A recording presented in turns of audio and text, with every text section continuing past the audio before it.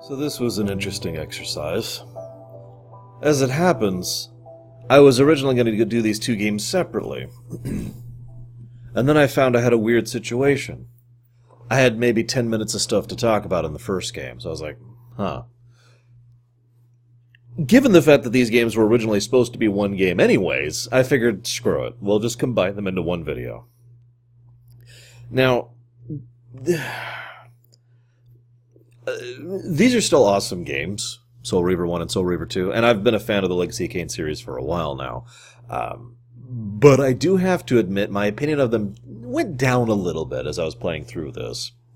There were three really big issues that kind of detracted from my enjoyment as I went through. Number one, there were some weird sound design issues, like they didn't quite know how to balance audio or how to use effects or how to make an area sound like an area. Instead, we just get this kind of generic or the music, which sounded dull instead of crisp. Like there were a lot of weird sound issues throughout both games. Similarly, the lighting issues. Obviously, they're trying to make this a dark game, but as I've said many times before, there's a difference between dark and hard to see. Now, I will freely admit that it is actually very difficult to pull off dark while still being fully visible, but these games, I should clarify, didn't. There were still several issues, although most of these issues are more in the first game than the second, but these still apply to both of them. The final thing was the gameplay itself.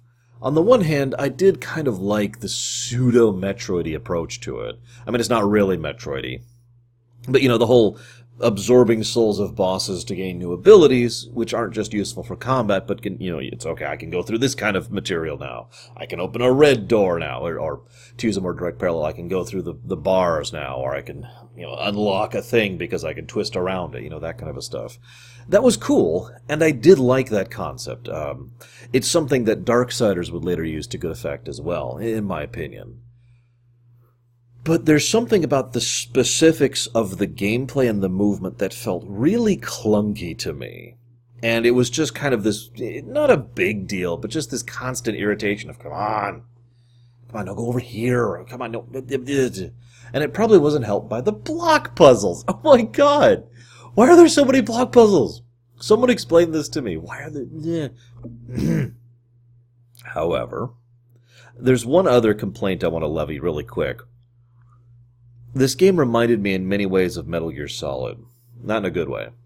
Because there's several different ways to do exposition, but they really boil down to three different philosophies.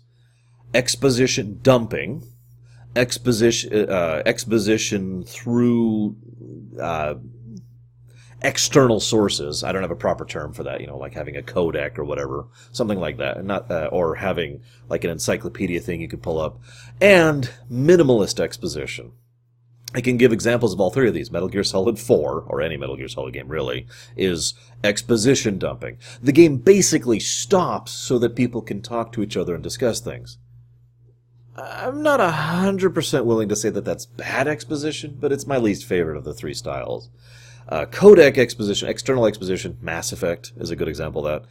And minimalist exposition is, of course, God of War 4. Excellent example of minimalist exposition, where you get a lot of information with very little being said. Now, all of these, you might say, well, hang on, what about weaving the exposition into the narrative? That can be done in any one of these three styles. Any one of these three styles can be done well, and can be done poorly. And I feel like too many scenes were just, alright, hang on. In the beginning, it just paused the game for a bit to exposit, and I felt that pulled me out of several scenes. That being stated, I did enjoy going back through these. It was probably a treat for three really big reasons. Michael Bell, Tony Jay, and Simon Templeman. I have absolutely no hesitation to say that this wonderful conjoining of these three actors was awesome, and is one of the things that really helps sell the characters. I remember when I was looking up information for the first Blood Omen, the first Legacy Kain game, one I've already done a rumination on, one of the things that came up was the idea that they were really hesitant because they weren't sure a voice actor could really get across the nuance they wanted and the tones and the emotion that they wanted in the dialogue. And then Simon Templeman knocked their socks off, and they were like, okay, yeah, we're cool. And I mean that with total sincerity. The dialogue is well written. as much as I don't like the fact that the game kind of pauses every now and again, and it's a little bit prosy, I don't mind prosy, and it's well done prose, in my opinion. It's very Shakespearean, I suppose is the way I want to call it. And there's a lot of excellent dialogue between characters.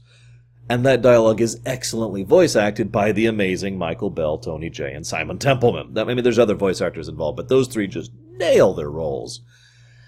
I also did a little more looking into the making of this franchise, because one of the things I mentioned back in Blood Omen was my lamentation that the series hasn't continued. Like, it reached a critical point and then stopped.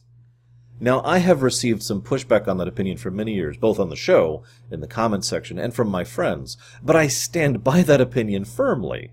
You know, the prime mover has been revealed, feels like, all right, now we're going to go after the real villain, kind of a thing. Instead, nothing happens, and we're never going anywhere with that. But I bring that up because one of the things I found out was the, let's call it mess, because there's no way I can properly vocalize how much of a mess this situation really was. This was just a jumble of garbage between Silicon Knights, Crystal Dynamics, and Activision. And that's pretty much the biggest reason why this went to hell. Although, there were 3 other very significant problems that led to why we never got the conclusion to the franchise. Amy Hennig, who is basically the predominant writer of the series, left to join Naughty Dog and would end up working on the Uncharted series, so that's out. Although she did do good stuff over in the Naughty Dog, or in the Uncharted series, so that's great. Tony Jay died, and that sucks. Tony Jay was awesome. And Defiance, Legacy of Kain Defiance, which was the one I mentioned earlier, didn't sell very well. So the loss of basically the main actor of the main villain, the financial problems, and the fact that your head writer leaves, yeah, it's logical for why the franchise ended. Oh well. I also want to comment very briefly on how much trouble I kept having with pronouncing the characters in this game. It doesn't help that several of the actors pronounce them differently too. Raziel is what I'm going to try to say for that, and Hilden, even though Hylden and Heidlin are 2 other ways that I've heard that said. And Janos, gotta have Janos, of course. Let's talk about the story. One of the crucial elements of this story, and I'm just going to start referring to these games as one game from now on, is that cool? One of the crucial elements of the story of this game is the idea that Raziel has free will, that he is the only being with free will, or at least the only being we know of that has free will. Now we know that other beings can influence and manipulate things on a grand scale. Kain himself does this. The Hilden Lord, the Hilden Paragon, super awesome dude who isn't really a big deal in these games, does this. The Elder God does this. Mobius does this, despite his own problems. But the only one who can actually choose, the only one who can avoid destiny and the fate of the wheel, is Raziel. One thing that has never been explained to my satisfaction is why. Now, I know that's kind of leaving the limits of this particular rumination, since it's something that's just kind of accepted in this game, and then isn't really discussed all that much. The closest thing we ever get is, well, because he's a wraith. Okay. How many other wraiths are there? Why don't other people make other wraiths? Like, okay, we're going to turn you into a wraith, and we're going to turn you into a wraith. All right, don't worry, it's okay. You'll have freedom will. It's cool, it's cool. There are 2 explanations I've heard, and as ever, I would love to hear your guys' thoughts on why Raziel has freedom of will. The first and most obvious, 3 line of thoughts. So the first and most obvious is, it's because he's a wraith, which doesn't explain anything. The second theory I've heard is that it is the specific machinations of the Elder God that grants him this ability. The Elder God flat out states, I am the center of the wheel. And the the unmoving center of the wheel. I love the dialogue in this game. And there is the implication that the Elder God, while not completely immune to things, still nevertheless has more influence on things than other things. The mere fact that the Elder God can reach out into virtually any timeline, more or less at will, and the fact that it kind of spreads and grows over time, this is admittedly getting out of this particular game again, kind of lends a little bit of credence to this. But the more I looked at that, the more I didn't quite agree with the idea. Obviously, the Elder God wanted Raziel as a pawn, and so that could feasibly be it. but I can't picture the Elder God willingly giving something, the one thing that can enable it to fight against it. You know, the one thing that could actually cause whatever his servant is to fight against the Elder God itself. It just doesn't seem quite in character. And as we've shown, the Elder God shows no indication of being aware of changes in the timeline when history is altered, nor the ability to be anything more than it is the way I want to phrase that. He seems just as, I keep varying between he and it. The Elder God seems just as chained to destiny as anything else. In fact, I find the Elder God to be one of the more fascinating things to speculate on in this franchise, which is funny for anybody who knows me and knows that I'm not particularly into Cthulhu-esque things, but I digress. But no. The third theory that I've heard is that it's the paradoxes. Let's look at the original way things went, which I believe is actually the second timeline? No, I guess it's actually the third timeline. Anyways. Well, no, I guess it is the second timeline. Point being, there's 4 timelines. Raziel is a human. He's like, ha, ha, ha, ha, I'm born. I'm a human. Do-do-do-do-do. I'm this evil guy who's a crusader. Do-do-do-do. Oh, God! I've been impaled by my own sword, which at the time was just a sword. But then the Wraith Blade merges with the sword, consumes Raziel, so that the Wraith Blade, which is merging with the physical blade, which is now consuming Raziel, puts him into the sword, so now he's in the physical sword.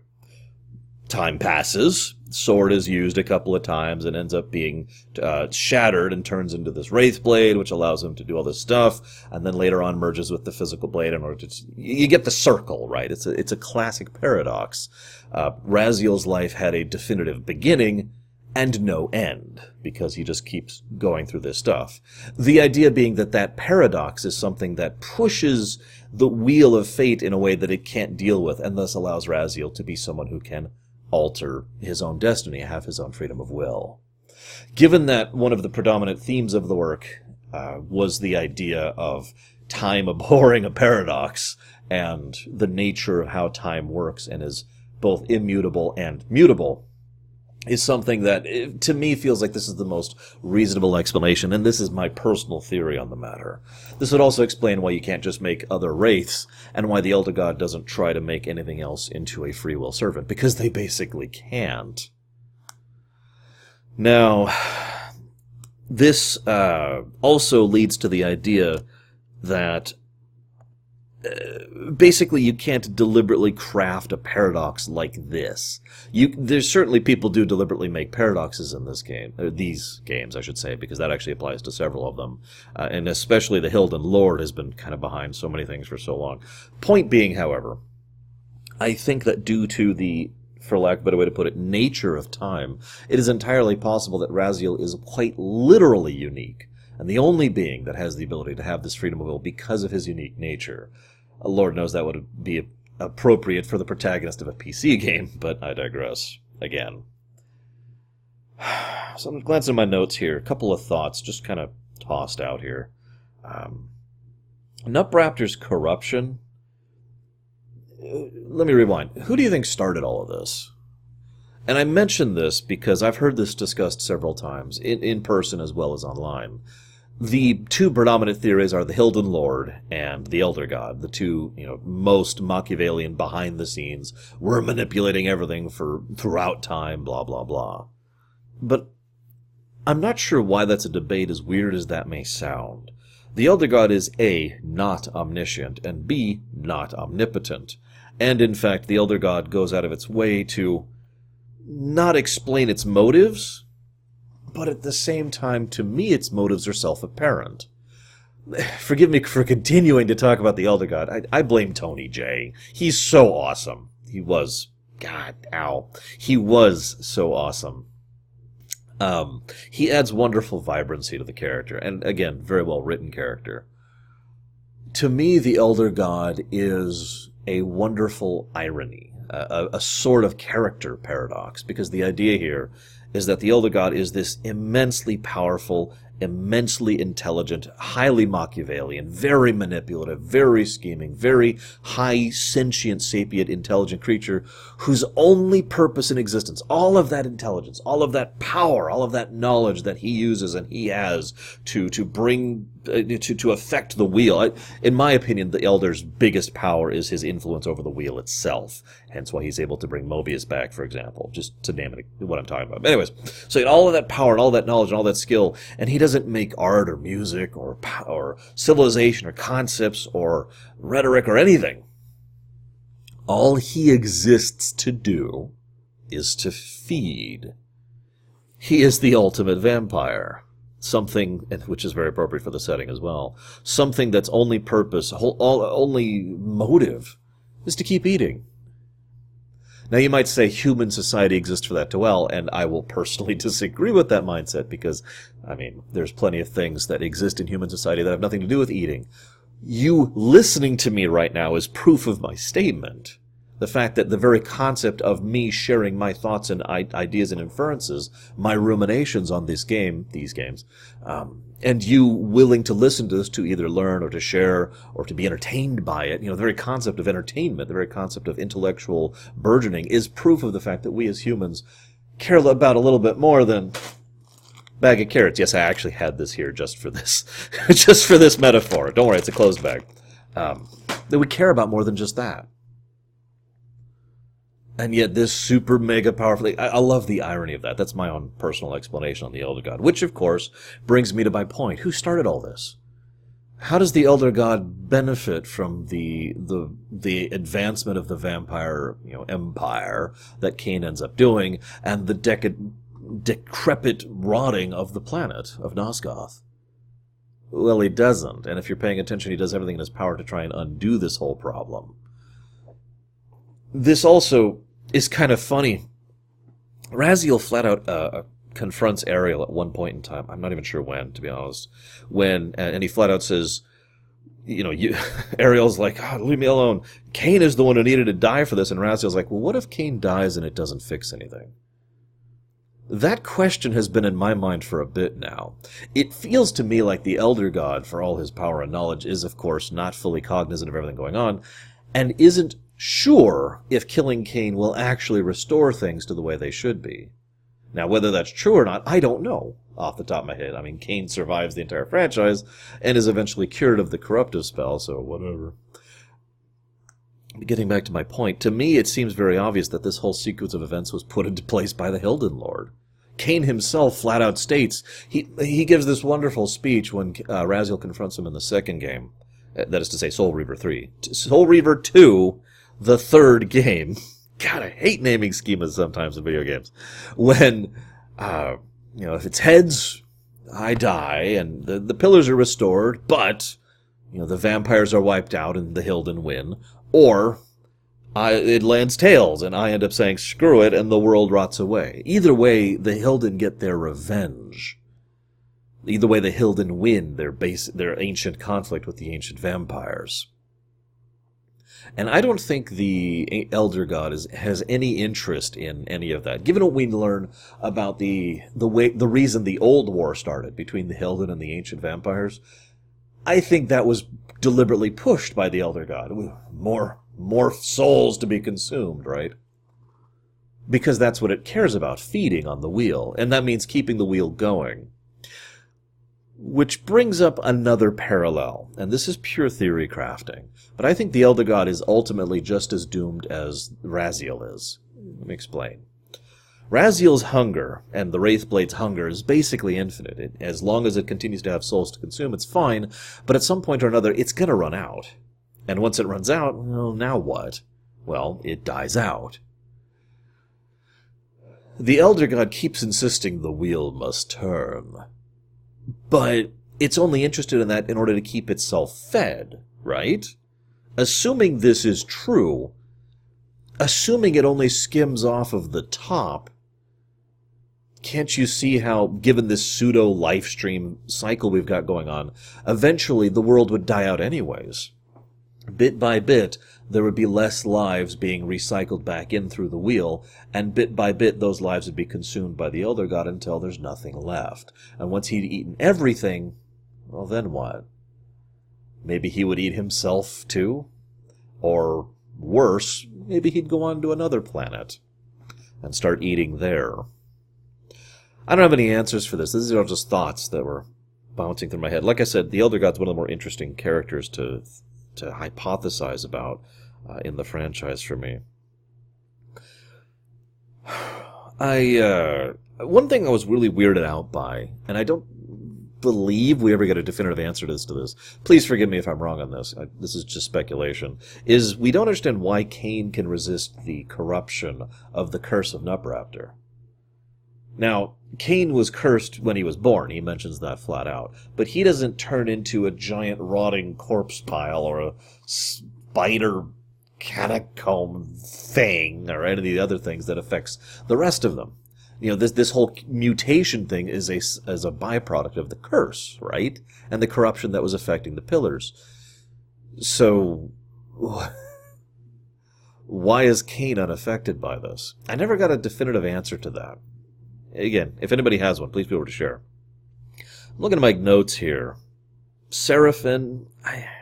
The Seraphim are interesting to me because ultimately the Seraphim is probably one of the strongest aspects of humanity in this franchise. Almost all of this franchise is about the vampires and the Hilden, and with the Elder God just being like in the middle, getting, you know, the refuse from that war. But the humanity doesn't really have a strong presence other than the Seraphim. I kind of find it amusing that in part thanks to the manipulation of the Hilden Lord, who founded the Seraphim actually managed to basically win. There has been an argument levied that this was partially inspired by the Elder God, pushing Mobius into ensuring the Hilden Lord would be in a position to make sure the Seraphim exist, so the Seraphim would wipe out the vampires, and with all vampires gone, there would be no more disruptions to the wheel or to the cycle, and the Elder God could eat in peace. And that makes a lot of sense to me personally. It also means that if you think about it, this entire game is basically a chess match between the Hilden Lord, the Elder God, and Kain, which also makes sense to me. I feel so bad for Raziel. There's another quote. This is paraphrased. What kind of game is it when every player lays claim to the same pawn? Because Raziel is so useful to everyone that literally everyone uses him. Poor Raziel, sorry.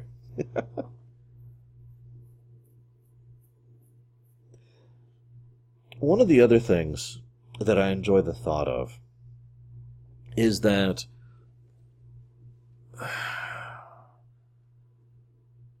Raziel is, as a part of his nature to being separate from things, capable of perceiving things without a lens. Now, I don't have a lot of definitive proof of this. This is pure theory crafting. But I've noticed that, especially in the games where you play as Raziel, you tend to see things as they are. You tend to hear people as they are. There's not really a lot of, Yet we know that lens filters exist within this setting. The most obvious and predominant example is the fact that Mobius has no idea what the Elder God is or looks like. He doesn't realize it's a giant squid, more or less literally that is a cancer on the world, like a quite literal cancerous growth on the world, which is the last thing I'm going to talk about when we get to it in a second. Yes, I'm going to talk about even more about the Elder God. But the concept here is that since those lens filters exist and Raziel is completely immune to them, it's possible those lens filters are something that are being put off from the wheel itself. That someone who is like, I must do this, will do so blindly, not because obviously they don't have freedom of will, but it's not just because they're being I'm trying to think how to phrase this. The idea is that what they can perceive, what they take in, mentally, emotionally, spiritually, whatever you want to call it, is so filtered that they can only take the decisions that they are destined to. The idea that wheel could theoretically be broken in a hypothetical concept. I don't know how true that is. It's just something I found interesting to think about and was mentioned by a friend of mine when I was talking to him about this. Which brings me to my final couple of thoughts. First of all, you'll notice I haven't talked about Raziel that much as a character, other than the fact that, poor Raziel, I feel so bad for him. One of the things I do like about him, and a credit again both to the acting and by Michael Bell and to the writing by Amy Hennig and whoever else wrote him, Raziel comes across as someone who is more than a one-note character. He is not particularly heroic, but he's also not particularly villainous. He is sardonic. This is especially apparent in Soul Reavers 2, where he just suddenly learns to have the snark factor, if you will. But he's on a quest that normally would be completely normal and binary. Revenge! And yet, at each step of the way, he shows himself to be an intelligent individual. In other words, a character with complexity to him, a character with layers to him, who actually thinks and moves beyond his one note of, I must kill Kain! I wonder what's going on over here. He is certainly driven by that quest, but he thinks in other directions as well. One of my most amusing aspects of this is when he finds out that he used to be a Seraphim, and he's like, oh, thank God. And you almost get the impression that he is relieved to have an excuse to hate vampires. Like, in general, that he just had this negative disposition towards vampires for so long. Like, oh, I hate you so much. But, he kept it under control and kept it under wraps until this betrayal happened. It's like, ha ha ha, well, I have revenge. Oh, thank God, I finally, I always got the impression from him, because I always got the impression from Raziel of someone who couldn't quite cognate the way he really felt. He couldn't understand himself and his own thoughts, his own perspectives, his own biases. And then he finds out the truth about the Seraphim, and then he's like, oh, yeah, okay, that's messed up. And that's pretty much the moment when he just kind of pulls back a little bit. And as weird as this may sound, instead of that breaking him, I always had the impression that that's what moderated Raziel. Finding out that the vampires are horrible, and then interacting with Janos, who was a pretty decent guy. Finding out that humans are noble, and then finding out that humans are horrible by interacting with himself, who was a terrible guy, right? Between these experiences, they pushed him more towards a middle-of-the-road, moderate mindset, leaving him a more complex and interesting character, which unfortunately kind of happens by the end of the Soul Reaver 2 game, so that's more of a future thing, but whatever. Final notes. The Prime Mover. I mentioned earlier that the Elder God is a cancerous growth in the world, and I kind of hinted at my idea that it's got a Lavos kind of a thing going on. What if it is literally a byproduct? What if what happens is the wheel, which let's assume for the moment of speculation, is a physical thing? What happens if, or at least a spectral thing, I should say, which is kind of close to a physical, you know what I mean? In other words, it's a literal thing rather than a metaphorical thing. So, imagine for a moment if, as the wheel turns and as people are born and die and born and die, and of the three races, interacting up top, bit by bit, the just tiny little bits of refuse and dribbling of souls or thoughts kind of started coagulating into cells, if you will, that weren't really, that were cancerous. That the Elder God is more or less literally a soul cancer in the classic sense of the word, in the literal medical sense of the word, that this is the excess of mutated souls that didn't really fit within the rest of the body and just kind of kept being grown on itself because of an irregular pattern or something wrong with the system, right? And where this would have come from is unknown. Cancer can, of course, be caused by external sources, but is also a natural byproduct of simply existing as a living being in the way that we do biologically. So it's entirely possible nothing really caused the Elder God to come into being, or that maybe the other major manipulator in the setting, the Hilden Lord, kind of started this thing for whatever reason. Again, we don't know because we can't even speculate because Defiance was the end of it. What do you guys think? Either way, I do think that we can define this thing as a more or less literal cancerous parasite. The only question is whether it's a natural byproduct or an external invader. I don't know. But it was fun to go back through these games. I do hope you've enjoyed. I'll see you next time, guys.